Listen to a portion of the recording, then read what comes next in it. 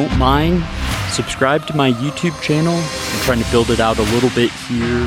YouTube.com/trainingforultra. I just uploaded a new video called Attempting Leadman. It's going to be a mini series just covering my races and just really appreciate the support. All right, 3, 2, 1. Hey, Becca Jones here, also known as BMFJ, ultra runner and ultra event director of the Mid-State Mile and Tennessee Mile here on the Training for Ultra podcast. If we could just free ourselves of our perceived limitations and tap into our internal fire, the possibilities are endless. I'll tell you about it when it happened in the race, but to be honest with you, it happened even before the race. It happened in the training. Great cause. Oh, thanks. I respect that, man. So keep doing what you do, man. Keep inspiring. For all you kids out there, stay safe and stay strong. Hey everyone, it's the Train for Ultra podcast. Scott Jurek here. I was physically totally wrecked. I had nothing left. I figured I might as well move as quickly as possible towards the finish line if I was going to be moving towards it anyways. How do you even do that? Decided if I could, finish a 50-miler, I could probably run across the country. 100 miles is not that far. Welcome to episode 170 of the Train for Ultra podcast. My name's Rob. I also go by Training for Ultra. We have a great episode. We have Becca Jones on. She is the race director of the Mid-State Mile going on right now. Big thank you to Patreon supporters. If you're interested, patreon.com/trainingforultra. Closed Facebook group access. We get to chat, interact a little bit more. You get the early previews of episodes. And hopefully we'll line up a Zoom call here just for Patreon supporters, but just couldn't do this without you guys. And Croy of Exoskin reached out and he's like, hey, interesting episode idea would be chatting with Becca Jones, just because he was aware of the race. I think Exoskin supports that. This was a fun episode. I really didn't know what to expect. Becca, throughout the episode, really showed she knew what she was talking about. And obviously, she's an experienced ultra runner. So hopefully you enjoy this episode. And I don't think many people have chatted with her quite yet. So, and the Mid-State Mile is taking place right now. So definitely check that out. I know they're really trying to boost their YouTube subscribers. And speaking of YouTube, check out youtube.com/trainingforultra. I just put out I'm putting together kind of a mini series. It's going to be no film crew, going to be made for YouTube, but it's going to be a mini series called Attempting Leadman. And I just threw episode 1 out there, and it's going to be exclusive to YouTube, but pretty good reception right out of the gates. So hopefully, after my Leadville Marathon here, and I'm not going to share too much on the podcast, I'll have some updates for you there, but I am probably going to run the most painful marathon of my life. I don't think I cracked a rib, but this is really like the closest feeling I would surmise it.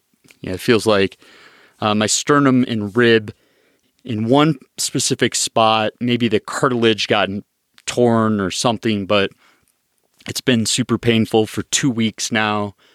I chatted with a doctor friend of mine, and he agreed. X-rays, there's just nothing you can do. Even if you crack the rib, it's not like knowing that will change anything. So for now, I'm going to be just holding off X-rays. And again, it's in the episode. Check it out on YouTube if you want to know some more of the background there. But big shout out to Exoskin. They not only connected me with Becca and came up with the idea for the episode, but I will be wearing all of their gear. Their toe socks is what I prefer to race in, compression leg sleeves, now their underwear, and I might put a compression shirt on to help with my chest, but I'm not sure yet. We'll see how that goes. But yeah, big shout out to Exoskin. If you're wanting to try them out, feel free to use my promo code, discount code T4U20 and it's worth 20% off now. It might change over time, but definitely check them out.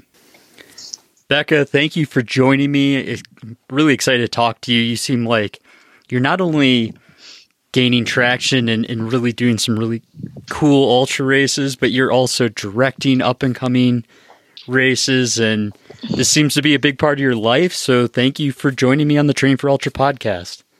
Oh, thank you so much for having me. This is really exciting. I'm really glad to be here. So really quick, since I think we have kind of a overlapping sponsorship here, Exoskin, is that someone you're an ambassador for? Is that correct? Yes, and they also sponsor both of our races. They are incredible. I love their gear, and Croy is just such an amazing guy.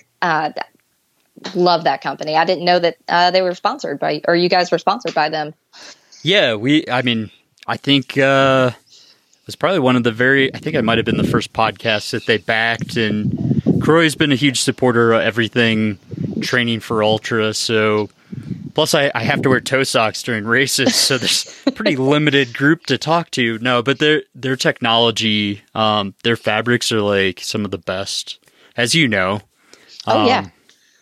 Is there a product that you like have to use at your races? The toe socks and the shorts. And the shorts I think are such a game changer for sure, especially for the longer stuff. Yeah. I started using the underwear. Only time I'll ever talk to someone about my underwear. That underwear is comfortable. John is also an ambassador for him. And he, that's my boyfriend and also co-race director. Mm-hmm. And he loves those things. And they're so soft. I'm so jealous that he has those. I feel like you're not too far off from having the female option there too. What do you have any other brands that you're supporting, or let's get those out and then let's talk ultra running. For the people that support us, we've really got I don't want to say like a small group, but good close-knit family of like Athletic Brewing, and Mad Tasty has been super awesome as well. And Salty Britches, like those are really our go-to guys who have been just avid supporters of our races. And obviously Exoskin, those are home team people right there. That's awesome. So, let's dive into your background. Where are you from? And I want to hear about how you got into ultra running. I know you just completed, so kind of teaser here later in the episode, we're going to talk about the Cruel Jewel. And then you're putting on these races now. You're an RD and you're doing coaching. How did you get into ultra running? Where are you coming from? So way back in the day, I did track and cross country. I was originally a basketball player. I played basketball from 5th grade up through my junior year. The track coach saw me running and asked me, he's like, "Do you ever get tired?" I said, "No, I don't get tired." And "You can come run track." And I was like, "Well, I can use it for conditioning for basketball." And, ended up falling in love with the sport. And after I graduated, I ran on occasion, did some trail stuff. Never really did, or I didn't race trails. I didn't know there were trail races. So let me correct that. I knew there were 5Ks, 10Ks. I didn't really like road racing. So no competitive running.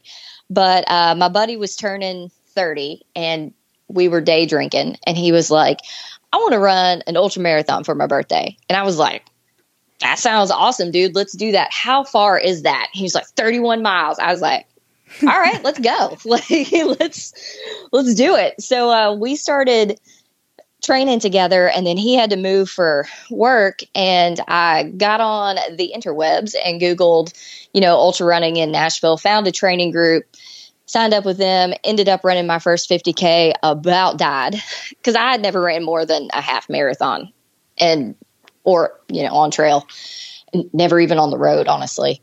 And ended up mentoring in that group and found I really loved coaching people and helping them run ultras. And I actually ran my first 100-miler in a 200-mile attempt. Actually, both my first 100-milers were in 200-mile attempts. I basically went from 50K to ran 100K to I ended up DNFing my first and second attempt, but ran like 131 miles. So doubled the distance. I wasn't sad about that. That's an all or nothing type mentality. I mean, and there you talking about drinking and going for a run. I mean, I was like flashback to like Carno's, like Dean Karnazes' book. Like he's just at a bar and decides to go run for. I don't think he's stopped since. And so, I mean, why did you fall in love with the sport so immediately? Like, what about it was bringing you back every day? Yeah, I really love pushing myself. Back when I was in high school, I wanted to join the Marine Corps. Like that was in my head, that was like the hardest branch of military. And I wanted to find my physical limits. I ended up not doing that for multiple reasons. And at the time they didn't let women do like all the cool stuff. So I was like, well, that's dumb. I pretty much just wanted to go for boot camp and to do hard things. So I guess like, you know, once I got through where I started pushing further distances, I realized that I had to like start kind of tapping into stuff that I'd never gotten to use that I always felt was there, but I never knew healthy ways to pull that out. And being out there in the woods at 2:00 in the morning and for hours and hours on end by myself was really just kind of a meditative state. So that's how I got roped in. So while you're running, you're not, your mind isn't just like constantly chattering. You're able to kind of separate your physical and mental states and meditate? Yeah, more or less. I mean, in the beginning, few miles, I'll, have some thoughts and my brain will kind of be going. But after that, it's kind of just smooth sailing unless there's a low and there's some stuff you have to fight through. But I don't have a whole lot that goes through my brain. I don't listen to music when I run. Every now and then on some training runs, I listen to some motivational stuff, but I like to just kind of be in it, taking the sounds and be in my own head. That's like a military way of doing it right there. And so you did your first 50K, 100K. Like what's this time difference between your first 50K and then signing up for a 200 miler? So I did a 50K in May of like 2015 or 2016. I can't really remember. It's probably 2016. And then the next year, August, I attempted Bigfoot 200. So just a matter of probably about a year. You went for Bigfoot? Yeah. Oh, man. Yeah, it was what spoke to me. It gave me butterflies. It seemed just on the edge of, what I knew physically I could do it. Like I knew that I could. I dreamed about it. I could visualize it. I could see it. I could feel it. I ended up tearing a tendon on the top of my foot around mile 80. Like I said, I dropped at mile 131, but that was the one that called to me out of all the things. I was never drawn to the 100-mile distance. I never looked at 100. I said I never wanted to run 100. I went straight from 50K, 100K to I wanted 200. I mean, is that not the most stunningly beautiful, like 130 miles you've ever run? Like, is that not like just hands down crazy beautiful? It was so insanely gorgeous. And that was my first trip out west. I went by myself. Like the whole entire thing was just magical. And that course, climbing Mount Margaret and that desolation zone, like it was heaven just taking all of that in. I mean, I was left stunned throughout that entire course. How'd you hurt your foot at mile 80? There was somewhere going towards, I can't remember the aid station, but there were these rutted out dirt bike trails. Yeah. And some of those ones. Yeah, the really deep ones. Yeah. And it was the off-camberness of trying to get down in there and get through those, and being newer to ultra running, like I didn't have those years of, those hardened muscles. Those sucked. Yeah, they did. They were pretty awful. And I just didn't really realize what was happening at the time. I think I probably maybe would have stopped and tried and tape it or do more, but my knowledge of ultra running stuff was not, super deep at that time. It was more of well, this sucks. All right, keep going. God, that is painful. And then eventually it got to the point where like my foot wouldn't move and putting any pressure on it was just, it was bad. I came out of those. I was so excited because I was like 8 stations, 2 miles down. I came out of those rutted sections, those mountain bike or motorbike tracks. Yeah, those like dirt trike things. Kicked a rock. Like I made it all the way through there. Like, are you kidding me? I'm 2 miles. I'm ready to take a nap, get some food. So what was your takeaway from your first attempt at kind of this unimaginable, difficult course and distance? My takeaway, I would say, was, I guess that I have more to give, and I really wanted to find a way to pull that out. Honestly, afterwards, I was really irritated. I was like, really, because I felt great. I wasn't sore. I was fine. I felt like I prepared well, and mentally, I felt like I was good. Honestly, I was kind of just frustrated with how it came out. I don't. What was the follow up to this? What was the second 200 miler you went for? I went out to Potawatomi, and I loved that race, and that was my next 200-mile attempt. And it ended up being like crazy cold and like muddy that year, which it's always kind of muddy. It doesn't really matter. But I did like the first loop or two, and I came back in and told the girl that I was with, I was like, with this mud, I was like, there's no way I can get 200 miles out here. I can't move fast enough. Mm-hmm. So I was like, all right, like 150 is the goal at least. Like we go as far as we can. We've got all the time. We keep going.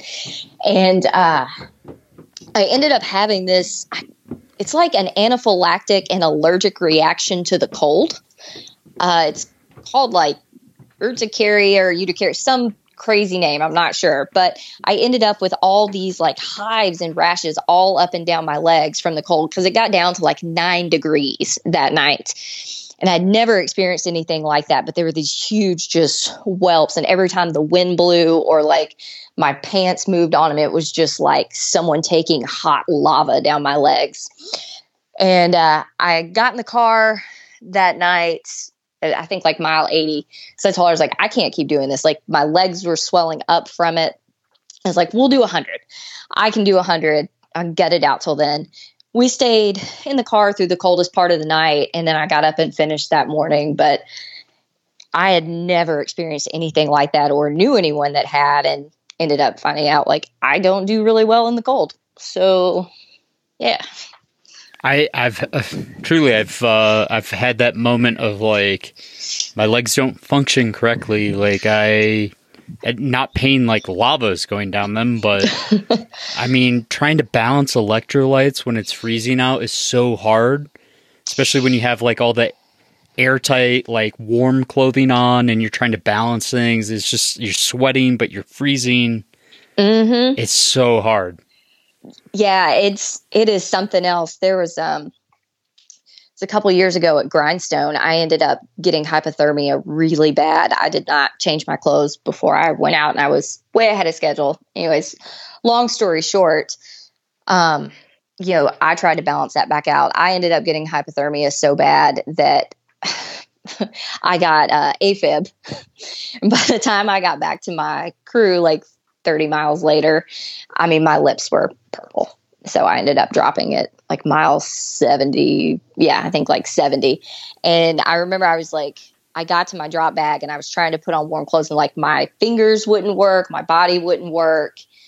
And I was like, if I could just balance this out, like if I can just get warm, if I can just get some fluids in me, if I can just get something warm, and all of that was in vain. The cold is my mortal enemy.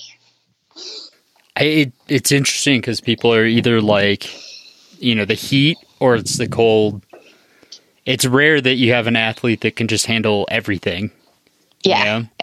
So you keep kind of learning as you're going here, maybe the hard way, kind of like me. I mean, yeah. I don't know of any other way to learn. Honestly, I have to just experience it. And when I mess it up bad, I rarely mess it up the same way. But yeah. I mean, is that just a personality trait that you've always had? You're just going after it and you can pick yourself up off the ground and keep pushing? I would say so. I definitely learned things the hard way. That has kind of been how it's always gone for me. And the thing for Grindstone, which was funny, like as we were packing, like John's packing my stuff, he's like, "You're bringing a lot of warm stuff." And I said, "I can't get cold. I cannot get cold. My body does not function in the cold." So I brought all these warm clothes, but I was in like second place when I came through to him and like moving really well, like 2 hours ahead of schedule, felt great. I did not factor in, I had in my packing the 8-mile climb and that I needed to change and get in dry clothes because we were going into some of the colder parts of the night. And I just didn't. I was like, "Oh, I'm feeling great," and not thinking like, "Hey, you need to be dressed for the next 30 miles. I will not make that mistake again. But yeah, I learned things the hard way. I've got to screw it up a good time or two before I figure it out. Yeah, exactly. I mean, that's a hard race. I've heard about that. I didn't think about the cold aspect of it, honestly. I thought more about like the terrain and the climbs than I did the actual like temperature. Yeah, the temperature was what got me. I loved the terrain. I did love that, but I love to climb. Anything with big climb, I am into it. If you're like, "Hey, you got to climb for the next like 6 to 20 miles, I'm like, "Yeah, let's go. I can climb all day." See, So that was. I go through periods where I'm craving climbing, and then I go through periods where I'm like, "Can I just have like some runnable? Like, I just need a flat mile to like reassure myself I still know what I'm doing." Yeah. Like, where did you pick up the desire to climb? Because I mean, Bigfoot, 42,000 feet of climbing and 206 miles. It's not something you typically go after, like prior to 100-miler. Like, did you grow up? Like, is the region of Tennessee that you're training in have some mountains? So it has some really good hills. You know, our little 1-mile course has 340 feet of elevation gain in 2 20% grade climbs. So when I was training for cross country, I had a real advantage on the hills because I would have to do hill repeats on these 20% grades at home when my mom would make me train. And I found even then I always loved hills. I've just always been able to power up them. And I think it's something about the mental aspect that I really enjoy. Like I've always said, no matter how tired I get, I can climb. Like my climbing when I first started in training and trails and ultras sucked. It sucked so bad. I remember the first time I went to Frozen Head, we climbed Bird, and I looked at like my friends and I was like, "I don't know if you guys know this or not, but there's a fucking mountain back there and it sucks." Like, and they're all like, "Oh, hey, welcome to Frozen Head." It was like mine and like Liz Candy's first time out there. She's like making it look like it's, you know, an easy jog. And I was like, I'm going to die. I have got to learn to get better at these things if I'm going to do this stuff. And I started working on it. I mean, isn't that where John Kelly was born? Right there on the mountainside. Yeah. Wait, yeah. So tell me about this 1 mile loop. You said it had 300 and how many feet of gain? 40. 340. That's a hell of a 5K. Yeah. Wait. So is this and we'll just switch into this for now. I mean, is this the Mid-State Mile course? Is this the Mile from Hell, or I don't even know all the nicknames for it? So it is what we deem the Murder Mile course we put on. Yeah, Murder Mile that we put on Mid-State and the Tennessee Mile on, and it is brutal. It's an old logging loop. They logged it back when I was like in middle school, I think, and it's only 2 climbs. But they are 20% grade and they go straight up. There are no switchbacks or anything on this course. So it's a pretty intense little thing. And tell me how you got into race directing. Was it out of I mean, were you coaching people and then, trying to give them places to run, and then you had enough athletes, it's like, okay, let's all meet up and try to do this event? Or tell me how you got into race directing. So, COVID was bad for a lot of people, but for me and my friends, it was honestly a game changer. It really opened up a lot of the doors and how all of everything got started. So the Mid-State Mile came about by the parks were just overrun with people. It was absolutely insane, crazy busy. And I was like, well, we got this mile loop out at my parents'. I guess we could clear that and run out there. So John and I spent a couple weekends getting everything together there and cutting some branches and stuff, and told our friends, we were like, hey, if y'all want to come out and run, we got a place and you don't have to deal with the crowds at the park. So they came out, did a loop. We're like, that's intense. And they're like, you should do a race out here. And I was like, I can put on a race. That's cool. Oh, sorry. Are you there? Yeah. Okay. Are you I can throw a party? Yeah. I was like, yeah, for sure. I'm down. And we did a lot of volunteering, and I helped my buddy who puts on the races for Hardwind Adventures, John Harden. So I'd been very up close and seeing kind of how everything goes. And then, he'd show me a lot of things. So I was feeling confident. I was like, I can do this. All right, sure, we'll do it. To heck with it. So we, decided what format we wanted to do. John's a big believer in the last man standing. That's his favorite form of races. He doesn't run them, but he's just always been fascinated by them. So I was like, all right, we'll do that. And it's just a mile. So cool. And no one else seems to have anything that is this intense or just a mile last man standing.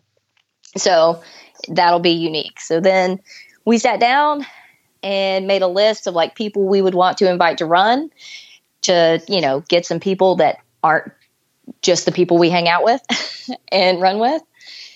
Sent out invites. I got it set up on Ultra Sign Up, and then we went live with it. And then Chad Wright reached out and was like, hey, Beck, you got to tell me about this race you're putting on. I told him, he's like, I'm really intrigued. He's like, me and my buddies, we want to have a little competition between us. We want to come out and run. I said, well, y'all got a place. Come on. I did not know his buddy was Jesse Itzler and Mark Brown at all. I had no friggin' idea. But I was like, yeah, man, come on. It's going to be a good time. And, we reached out to Greg Armstrong, and, Greg said he'd come out and run. And we were really excited to see how Chad and Greg would do against each other, because we felt like they were pretty evenly matched. And then, race day rolled around. Jesse starts doing all his recording after he drops. And then next thing you know, just magic starts happening. People are showing up at my parents' house saying, I see this race on Instagram. I just realized it was up the road. So can we hang out? We're like, yeah, come hang out. We're just running through the woods and drinking beer. I love it. It's old school, yet it's a brand new race. And you got a billionaire there to help with, some social media. And Jesse's an awesome runner too. So he probably gave it a good effort. And Chad's a good dude. You got a SEAL Team 6 guy on the ground. Jeez. I mean, yeah. And so did it just blow up? Did you all of a sudden find yourself trying to control all the social media and all that was taking place? Yeah, the 2 weeks that followed were just insane, because the video of Chad and Greg, it ended up getting on Mountain Outhouse, and got a ton of exposure on social media through Jesse and Chad stuff. It reached 2 million people. It was crazy, the outpouring of messages and emails and texts and people that we had met there. So it was really important to us to follow up with every single person that reached out. So those next I love 2 it. weeks I love it. No one does that.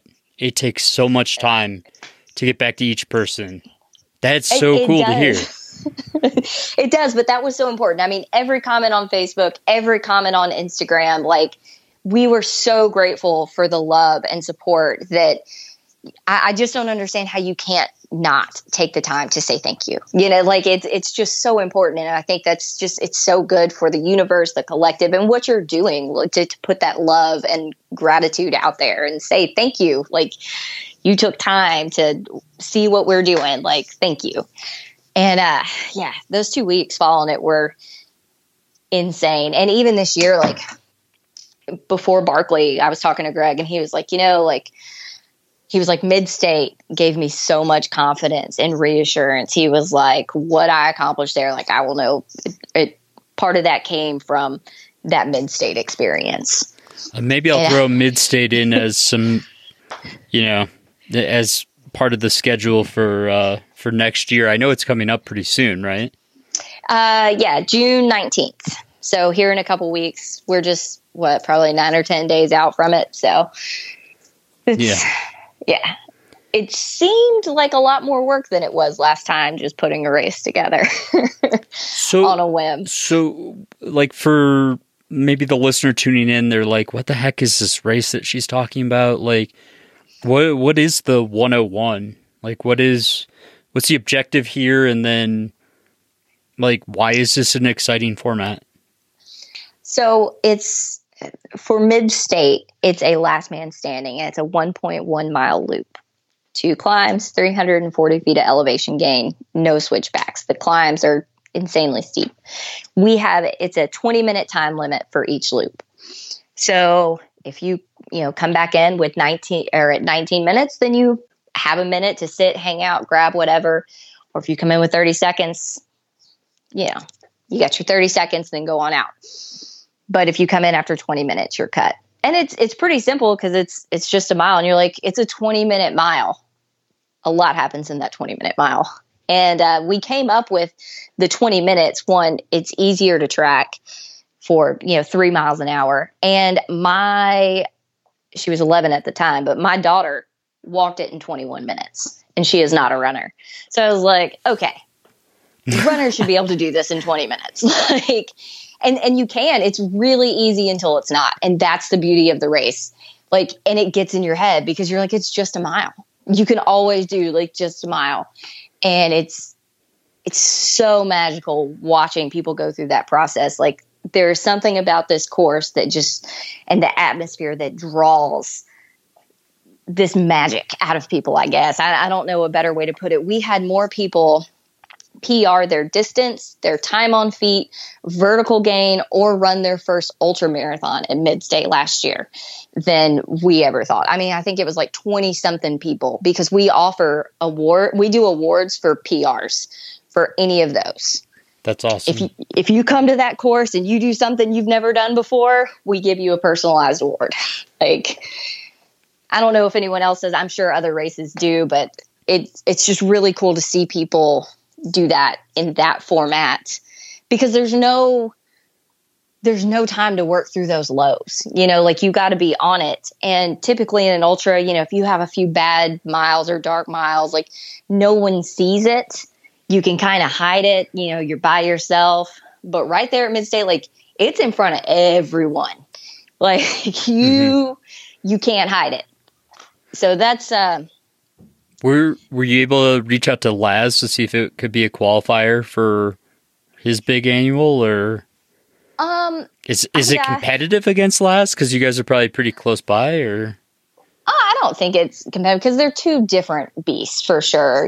What he does is so different from what we're doing. But one of the guys that runs it and then we're friends with, he's pretty tight with all of them, and he had brought it up, and what we gathered was Laz would let, like, probably who won be someone he would consider in because of what that takes. But because it's such a different format, that it, wouldn't be a qualifier. Okay. I would love if we could, like, if you do 100 miles on that course, at which 100 miles on that course is 33,000 feet of elevation gain. And we had Chad and Greg come up just short of 100. And I think this year we'll go at least 120. So I'm really excited to see, like, closer to 40 hours on that course. What they need to do is just like, all right, you did 100 miles, like here, you're on SEAL Team 6 or you're on SEAL Team 7 or, wherever we need some fill-in coverage. So for the listener's background, what is this course? Like, so this is all, and again, I keep finding myself talking to people that during COVID actually figured out some really positive type things for themselves and created positive things for the community. I mean, this is all private land, right? So yes, you have more flexibility. And I mean, how did this first event actually transpire? So, all the races were getting canceled, and obviously the parks are shutting down and not letting anyone do anything. We lucked up because the land that we hold it on is my parents. It's where I grew up. It's been in my dad's family for like 200 years. Like, the neighbors are cousins. They all had shared the farmland forever. So they couldn't enforce COVID restrictions on private land. And Governor Lee also issued, it was some special decree or whatever, that there was no limit on how many people you could have gather if it was a wedding, a funeral, or a reception. So I was like, okay, we got to figure out like something like this. Like, how can we put this where it's like a wedding? And me and a couple of our other friends were riding up to Frozen Head to go do a training run, and we were talking about the race. I was like, yeah, I know we can get away with it, but like, I really just, I don't know. From a legal standpoint, I really want to have all of our ducks in a row. You were putting the pressure on John, weren't you? Your boyfriend. Oh, no, I'm just kidding. I'm kidding. We talked about it. We were like, I mean, if that's what we got to do for the race, like, we'll do it, whatever. But our buddy Keith, he was, engaged, and him and his now wife were going to just go do a courthouse thing. And he's like, well, shoot, we've been looking to go ahead and get hitched. COVID kind of messed everything up. We can go to the courthouse, get married, and heck, we'll do that for the race if you want. I was like, yeah, like, that's the most solid friend thing, like bro thing you can do is go get married for someone in their race. So he was, yeah, all right, we'll do that. Sent me like a copy of like his wedding certificate and marriage certificate, all that, whatever. And so the race was his wedding reception. So if there were any issues, that's what it was. And under the ordinance that the governor passed, there was nothing that they could do. Did you have a wedding cake there or no?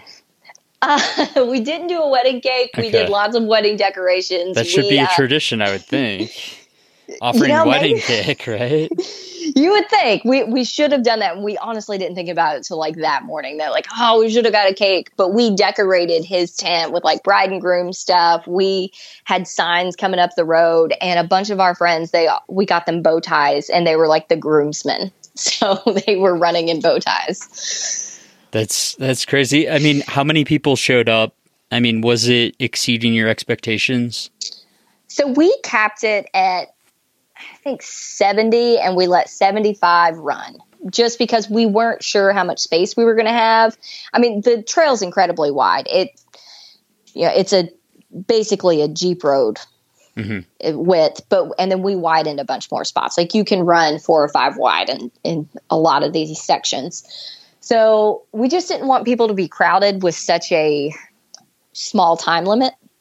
Yeah. Which we ended up having no problem. This year we're going to do 100. We are a little curious as to how that extra 25 really plays into things, but I think it'll be okay. And so, I mean, last kind of race directing question is like, do you do only 2 races, or how many races do you do, and will you end up expanding?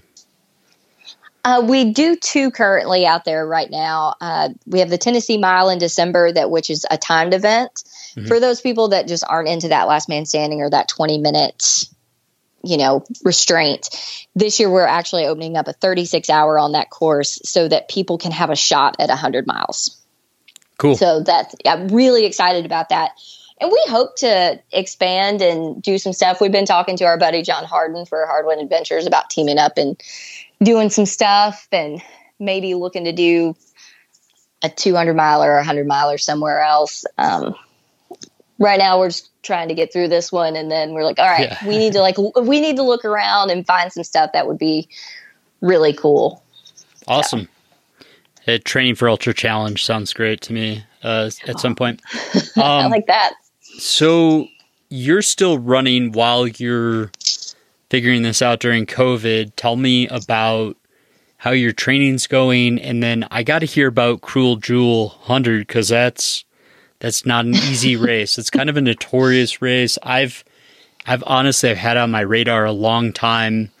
My sister lives in Atlanta, so it's always a good excuse to go visit family and then also try to squeeze in a race. So throughout, and which I love Cruel Jewel. I'll start off with that. I love that race so much. But throughout like COVID, my training was okay. I didn't really have too much on the docket because we didn't know what would be canceled, what would not be. So we still ran out there. I didn't really do a whole lot. I ended up doing Georgia Jewel 50 miler in the fall, but I had done Cruel Jewel 100 a couple years ago, and it took forever. That race fell apart so hard, and it was like 41 hours, and I was traumatized. I had run the 50 a couple other times out there and fell in love with that course and the difficulty of that race, and I think that it is just such a journey. So I was really excited to get back out there this year and, see what I could do out there. Cause I was like, I know that 41 hour finish should not happen again.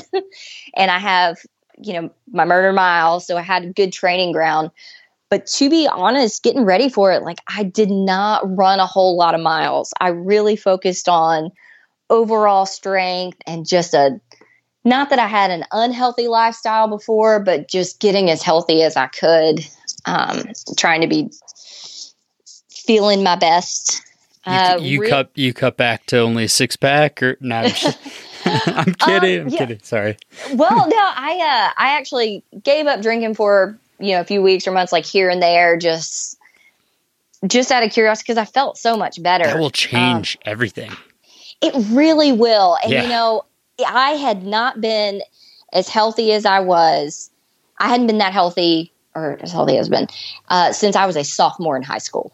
I mean, I was a bartender for 16 years, and, trail running's full of Fireball and cold beers. And, I said, but I just really want to try, going at this, no alcohol, really eating healthy. I clean houses. I have my own cleaning business. So throughout the day, I'm wearing resistance bands. I'm wearing ankle weights, anything I can do to strengthen my body as I walk around on my feet throughout the day. I'm trying to do. So my mileage leading up to Cruel Jewel this past year was only about 15 and a half miles a week. So not high mileage. What? That's awesome. No, I think there's something to be learned, because people, they think, you're running a 100 miler, it has X amount of effort, you're on the stair climber every day, all day, you're putting in 100-mile weeks. And it's if you put in really high quality workouts and then combine that with what you're doing for a living, you're going to see results. You don't have to be doing stupid training that will burn yourself out, essentially. Do you not agree? Oh, no, I agree 100%. And that's my biggest thing in coaching and being an endurance coach is not running junk miles. You can run a 100-miler and knock it out of the park on 40 miles a week. And I believe that your body will recover better because you haven't beat it to crap beforehand. And that's what a lot of people do. They run this high mileage, and I've done it. I've done high mileage. I've done low mileage. I still want to find my sweet spot, which everyone has one. Mm-hmm. And, I think that they overdo it. And then they don't take care of themselves. You go for a long run, you run 20 miles with your friends, then you go and eat a burger and fries and drink 2 beers. And I'm not saying that that's detrimental to you, but, if you run 50 extra miles a month of just crap and then you don't properly refuel and take care of yourself, like your body's not going to feel strong. It's not going to feel like it's firing on all cylinders. Yeah. So, no, I totally agree. I think I was doing like 50 miles a week for the Triple Crown at 200. So something right around there, but it was all very, very high quality stuff. And my eating was super clean and on point.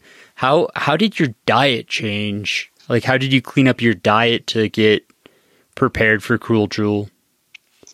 Well, John was very much on a chicken and lettuce kick. He's like, we're chicken and lettuce. We're going to eat really clean and healthy. And, he was kind of dieting or whatever. So really just real foods. I tried to stay away from anything that was processed, really staying away from, the alcohol was the biggest thing, and mac and cheese and pastas and stuff, just trying to keep it as real food as based as possible was the biggest thing for me. But, and I don't eat a whole bunch of junk anyways, but I could definitely tell a difference as opposed to having toast in the morning with, avocado or something, we would do eggs and avocado and like berries, like just really trying to get down to just real food. So, I mean, did recovery happen quicker because of that diet change? I think so. And my longest runs, I'll say, for Cruel Jewel. So I was going out to run Potawatomi 100, and he was doing the 50. Neither of us were into it. Neither of us said anything. Like, my focus was Cruel Jewel, and I'm a big believer in visualization and imagining your race and how you're going to react to everything. I have a whole process that I like to go through for that, and I had not done any of it for Potawatomi. I was like, I just love this race. Let's go play in the mud, like whatever. And we got up there, and then John ended up quitting, and I was like, well, I don't want to be out here for 30 hours. That's dumb. Let's go home. Like, I don't even want to run anyways. So I did 40 miles out there. The last 20 miles, I focused on my hiking, which that's another thing I think people really neglect in their 100-mile training or 200-mile is hiking. I think they do a lot more for 200s, because they know they're going to hike. But people for 100-mile training just really, I feel like, skip that step. I totally agree. Yeah, I totally agree.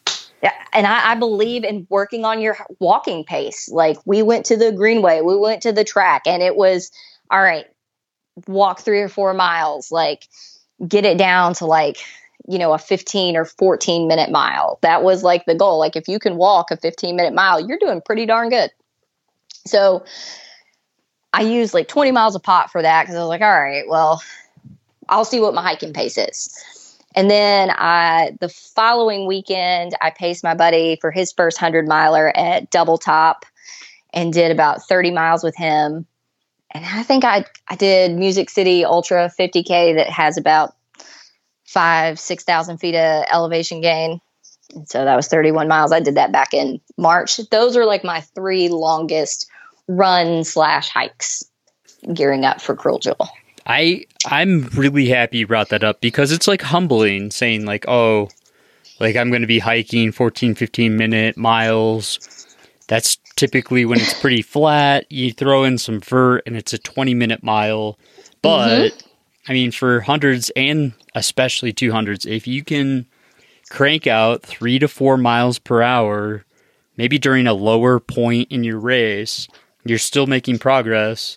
And all of a sudden you just covered 8 miles that someone else is just still back by the campfire trying to wait for things to turn around, when you can still be making up ground, Oh, absolutely. And especially in those 200s. And I think that's another thing too that rocks people, and they end up dropping at that mile 70, 80 of a 100-miler, because all you hear is, well, now I'm just walking 20-minute miles. Okay, cool. You keep walking, man. Get up. That's still progress. It takes 45 minutes for your body to reset sometimes, It just, you never know if it's going to reset quick, or sometimes it takes a while. Absolutely. There's a lot of patience involved. And I think that's something else that gets neglected a lot in training. People expect on race day to just all of a sudden have all this patience and that everything's just going to be great. And they can just flip that switch. it's like, well, in training, did you do activities or races that required patience? Did you practice that? Because you're going to need that on race day, like when your stomach is unsettled or your legs aren't working. Like, just because you put electrolytes in there, it can take 2 hours for you to feel a difference on that. Salt works a little bit quicker, but you spent hours stressing your body and throwing everything out of whack. Like, it doesn't just flip a switch and go to it. So practice the patience it takes to turn things around. I love it. I truly, I preach the same thing all the time. And so how were you feeling race day, day before Cruel Jewel? Were you feeling excited, energetic, ready, prepared? Are you ever prepared for 100?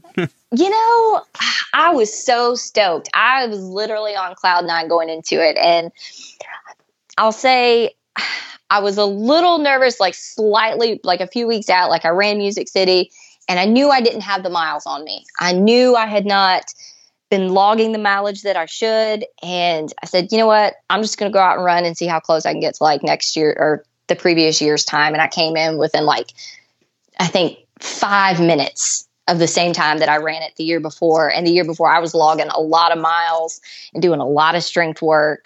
And I was like, okay, well, I guess that's a pretty good indicator of where I'm at. That's like a little confidence builder. And then, John and I were talking and I was like, I mean, what do you think about my plan? He's like, well, I don't really think that you're in better shape than you were last time. He's like, I mean, you log more miles, like you're physically better, but he said, I don't know. He was like, I believe you can do it. He said, whatever you're going to do, I know you're going to do. I said, well, I'm going out to win. I said, I think I can podium that race. And that was what my visualizations were and the time I'd kind of like factored in. So I was excited going in. I was like, all right, it's going to be a good day. I had visualized my lows multiple times, how I was going to shake those off. Like, before the race, I was dancing in the parking lot. I was skipping. I was just ready to go. I was like, you know what? I've already done this race 500 times in my head. Let's go. It's just a day in the woods. We're going to have a blast. And I lucked up and I got lucky and I had a really great day. Everything came together. I picked up my buddy, John Harden, who does, like I said earlier, Hardwind Adventures. And he's got a couple FKTs to his name. And I knew he was going to be exactly what I needed to get me through that last 50 and not let me let off the gas. And I was shooting for 30 hours on that course, and I thought I would be really proud and have a really good day. And he kept beating that drum and kept pushing me. I mean, I was running 11 something minute miles at like mile 74. Like, it felt great. We were having a good day. We got back to Skeena with, 20 to go, a little before noon. I did not know this because I did not look at my watch. I didn't even wear a watch the first 25 miles. I was just going by feel. And I was like, I thought it was like 2:00 in the afternoon. And I was like, all right, hand me my headlamp. I'm going to need it. And they're like, no, you're not. I was like, yes, I am. It's like 2:00. And they're like, you don't need your fucking headlamp. Like, you're going to leave Skeena before noon. And I just started bawling. I was so happy. I realized that my goal was within reach. And I was like, this is the most perfect, amazing day. I love you guys so much. This is my dream race. It's coming together. So did you, trying to think here, I don't edit my podcast, so I'm staying focused 100%. Did you have low points? Was there any massive low points, or were you able to take that gel that kicks you out and puts you back on track, or did you have any kind of prolonged down period? I never had a low, honestly. I was pretty stoked throughout the whole thing. My biggest mantra was comparison is the thief of joy, and I stayed focused on that. So there were a few times when me and this girl were battling back and forth for third, kind of started to get in my head a little bit and then kept myself in check. And I think if I had let it get in my head, I would have got a little frustrated then. But, that last that last 20, I had a couple like dips in energy and my legs stopped bending. I could not bend my legs. I went to like try and go to the bathroom and my legs would not bend. And I was like, oh, so this is where we are now. So now we just kind of like shuffle hike along, and I wear Teva sandals when I run. And I did, 80 something miles of that race in them. I was like trying to pick my feet up and not, nail my toe while my legs wouldn't work. So I did have a couple times where I was like frustrated with the downhills. That coming down Coosa and when your legs won't bend is less than pleasant. John was like, how did you train your quads for this? I was like, honestly, dude, I really didn't. And it really hurts. I was like, I did not log a lot of mileage. I told you I was super ready for this, and I was, but I was not ready for this situation that's happened. How did you train for this? Honestly, I didn't. Yeah. And for the past few months, Sean's like, are you ready? Are you ready, Jack? What's your training look like? I'm like, yeah, buddy, it's on point. I put in 15 last week. I'm ready. Yeah, I'm ready to podium. Yeah, I got this. Like, you don't even know, man. It was, and I didn't tell him till that moment. I was like, yeah, dude, I did not run a whole lot. Like, I bullshit you so hard because I did not need you doubting me.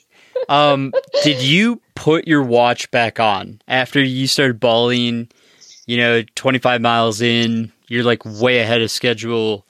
Did you end up actually putting a watch on, or were you like, this is going so well, I don't need a watch during a race? Like, this is silly. So I actually started without it because I forgot it. Okay. I forgot it. We were like driving. I was like, oh man.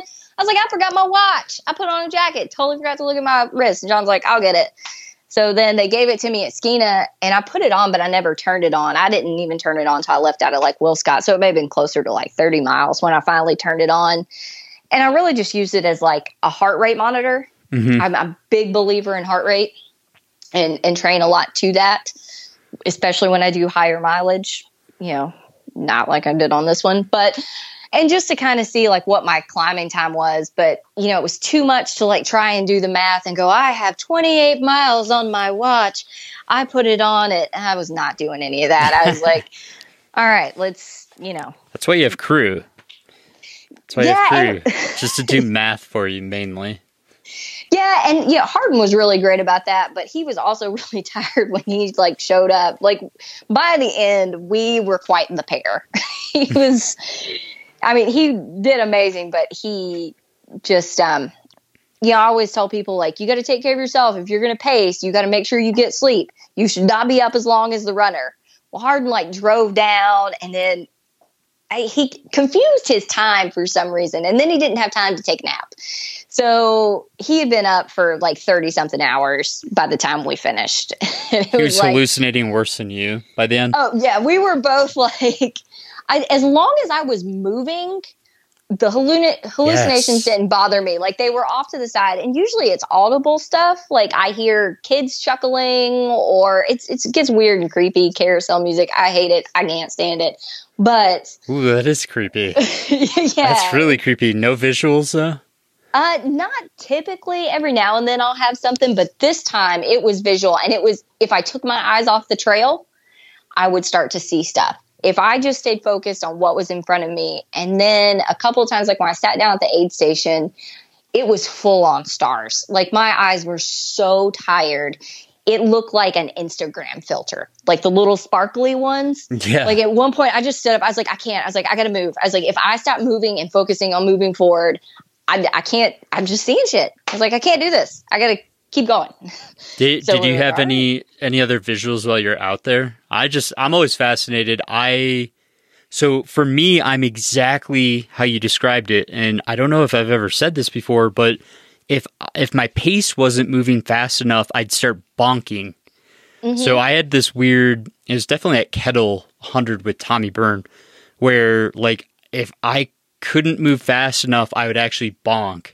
So it was like this weird struggle of bonking, needing energy to run fast enough so I didn't bonk. It's like catch-22. Anyways. Yeah. No, that's crazy. That's really interesting. I mean, so if you didn't run fast enough, you'd be seeing like weird stuff, hearing weird stuff? Yeah, I would catch stuff out of the corner of my eye and like, seeing stuff like scamper through the woods that I knew wasn't there. I was telling her, I was like, I know that's not anything over there. I said, I don't know what it is. I see something moving. He's like, yeah, I just saw something like right there in the middle of the trail. And I was like, yeah, we're quite the pair. This is fun. We're really taking care of each other. Right, I mean, you ran Bigfoot, so like you come out of right around mile 90, like through these woods. And like I had the worst Halloween hallucinations where it was full blown like I was watching, I don't know, Goosebumps. I was seeing the weirdest stuff on trees, like walking around me, like things sitting next to trees. And it was obviously not real. It looked like it was a Halloween decoration, but it was just so weird. Oh, yeah. I know what section you're talking about. And it's so funny because in that like stretch, so I saw this lady, I could still see this lady plain as day. I'm telling you, I could describe her to a sketch artist tomorrow. It was this lady in like a purple shirt, some white shorts, some like tall tube socks, and it was like an older lady that had on like this hiker looking hat. Anyways, I was going down the trail. Like I said, this was out of Bigfoot. I'm going down the trail, and I say to her, I go, oh, excuse me. Sorry. I was like stepping off the trail to like go around her. I looked and nobody was there. And I was like, man. Oh, that's creepy. Like, yeah. I mean, because at first I was like, oh, where'd that bitch go? I was like, where's she? Oh, I was like, oh no. I was like, oh, you need a nap. And I like folds down, facing the way I needed to go and set my alarm for like 15 minutes. But that was like the one that was just like, oh my God. I felt like I could have touched her. She was there. I at Bigfoot, I had the same thing. It was like mile 70-ish, 75. I saw a guy in a lawn chair, like sitting back, drinking a beer, in the woods. Like I thought he was just like, someone, like I thought we were close to the aid station and it was just someone's like crew just enjoying watching the race. And then like I looked back and it was just a bush.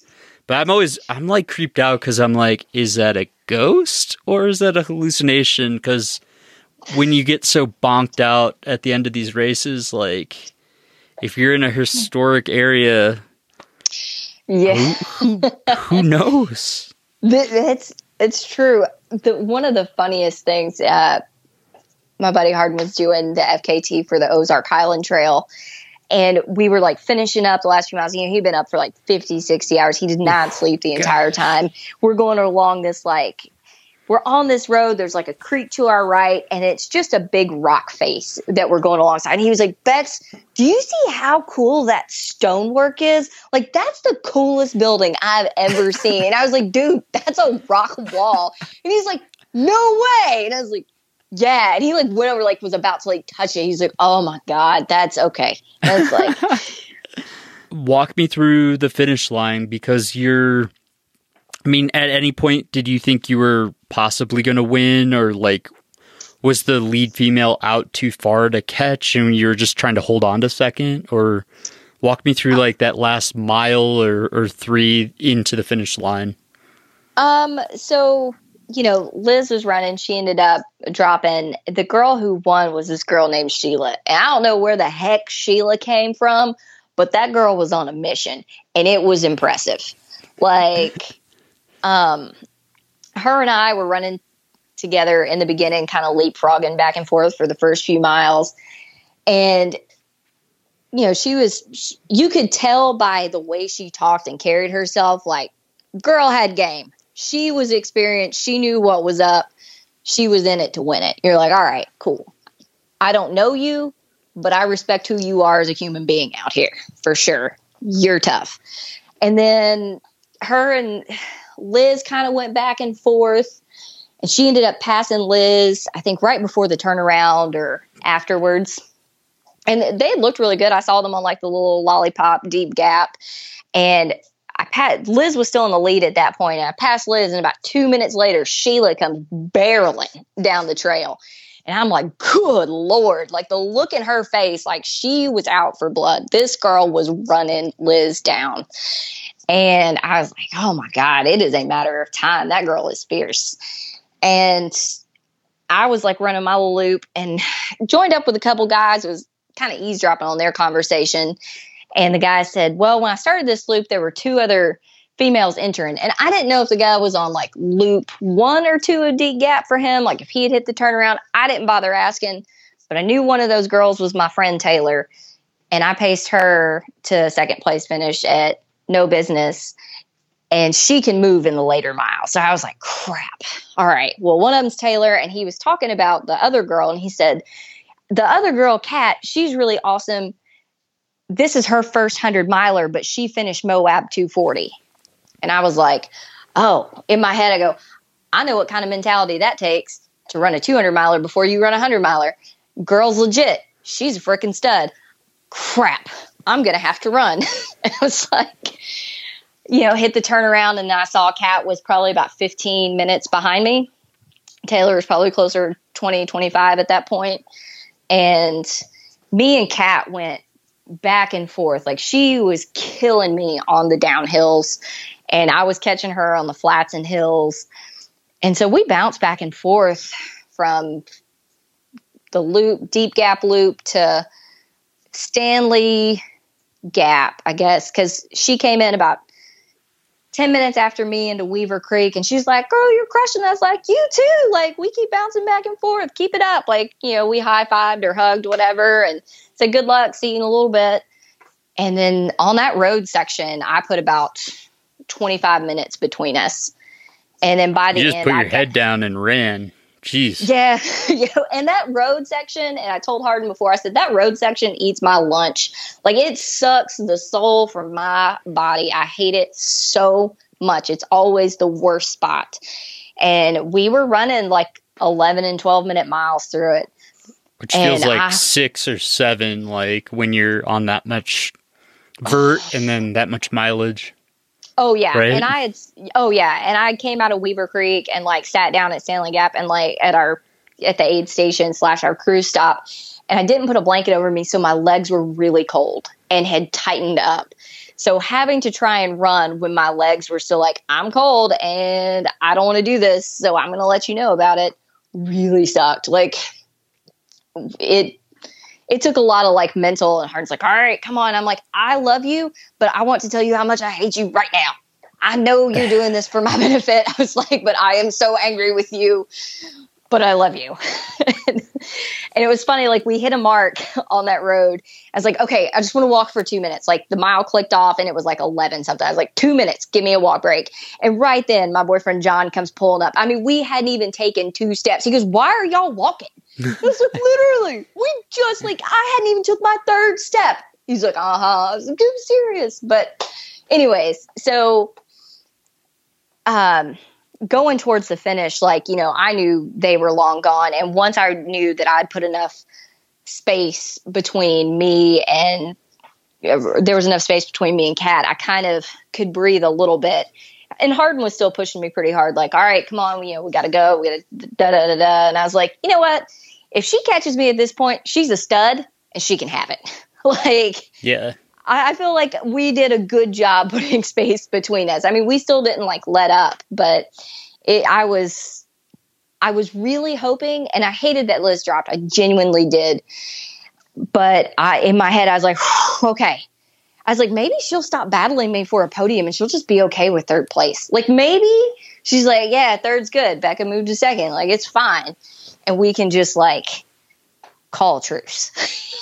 It's competitive up front. I'm really glad I'm middle back of the pack because, I mean, all the physical, mental aspects of ultra running are obviously up a rung up front, but then you have this added element of like all the gamesmanship and just like all the mental games that. I mean, It's not like you're mentally after 31 hours, like really wanting to play, but yeah. It's a lot. Whatever. It is. And I'm in track and cross country, I was always up front, but it's never been in me I never want to be the rabbit. I've always been that way. Like, I was anchor leg on the 4x8. Yeah. I love chasing people down.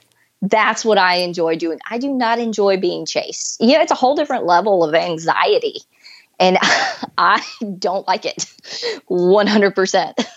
Nice. So, well, I mean, you had an awesome race, so huge congrats on second at a incredibly difficult race. Thank you. It was awesome hearing about all these kind of behind the scenes stories, and we could chat for hours and hours, so stay in touch.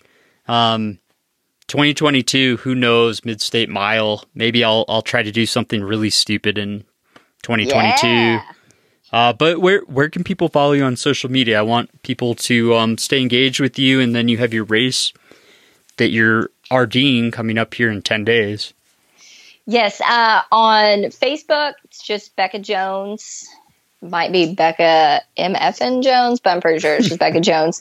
And on Instagram, we have our at Mid-State Mile. That's mainly our events and that.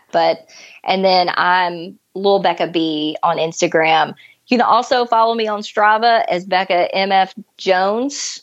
I'm only on Strava so that I can name my runs super inappropriate and dirty things. That's the only reason. It tickles me, but people I'll have enjoy to start following. That. That's just that's entertainment value right there. So yeah, when I see people at races, they're like, "You're the girl with the Strava," and I'm like, "Yeah, that's me." Yeah. Oh yeah, we had to hide that from our children. Yeah. Well, yeah. Thank you, Becca, for taking so much of your time. I only hear good things about you, your boyfriend, the races you guys are putting on. And just, I'm excited to chat and get to meet you. And thanks again for joining me on the Train for Ultra podcast. Oh, thank you so much for having me. This has been such a treat. I'm looking forward to catching up after the race. And that was episode 170. I hope you guys enjoyed it. Big thank you to Becca Jones. Again, she's really trying to get people onto her YouTube channel, so check that out.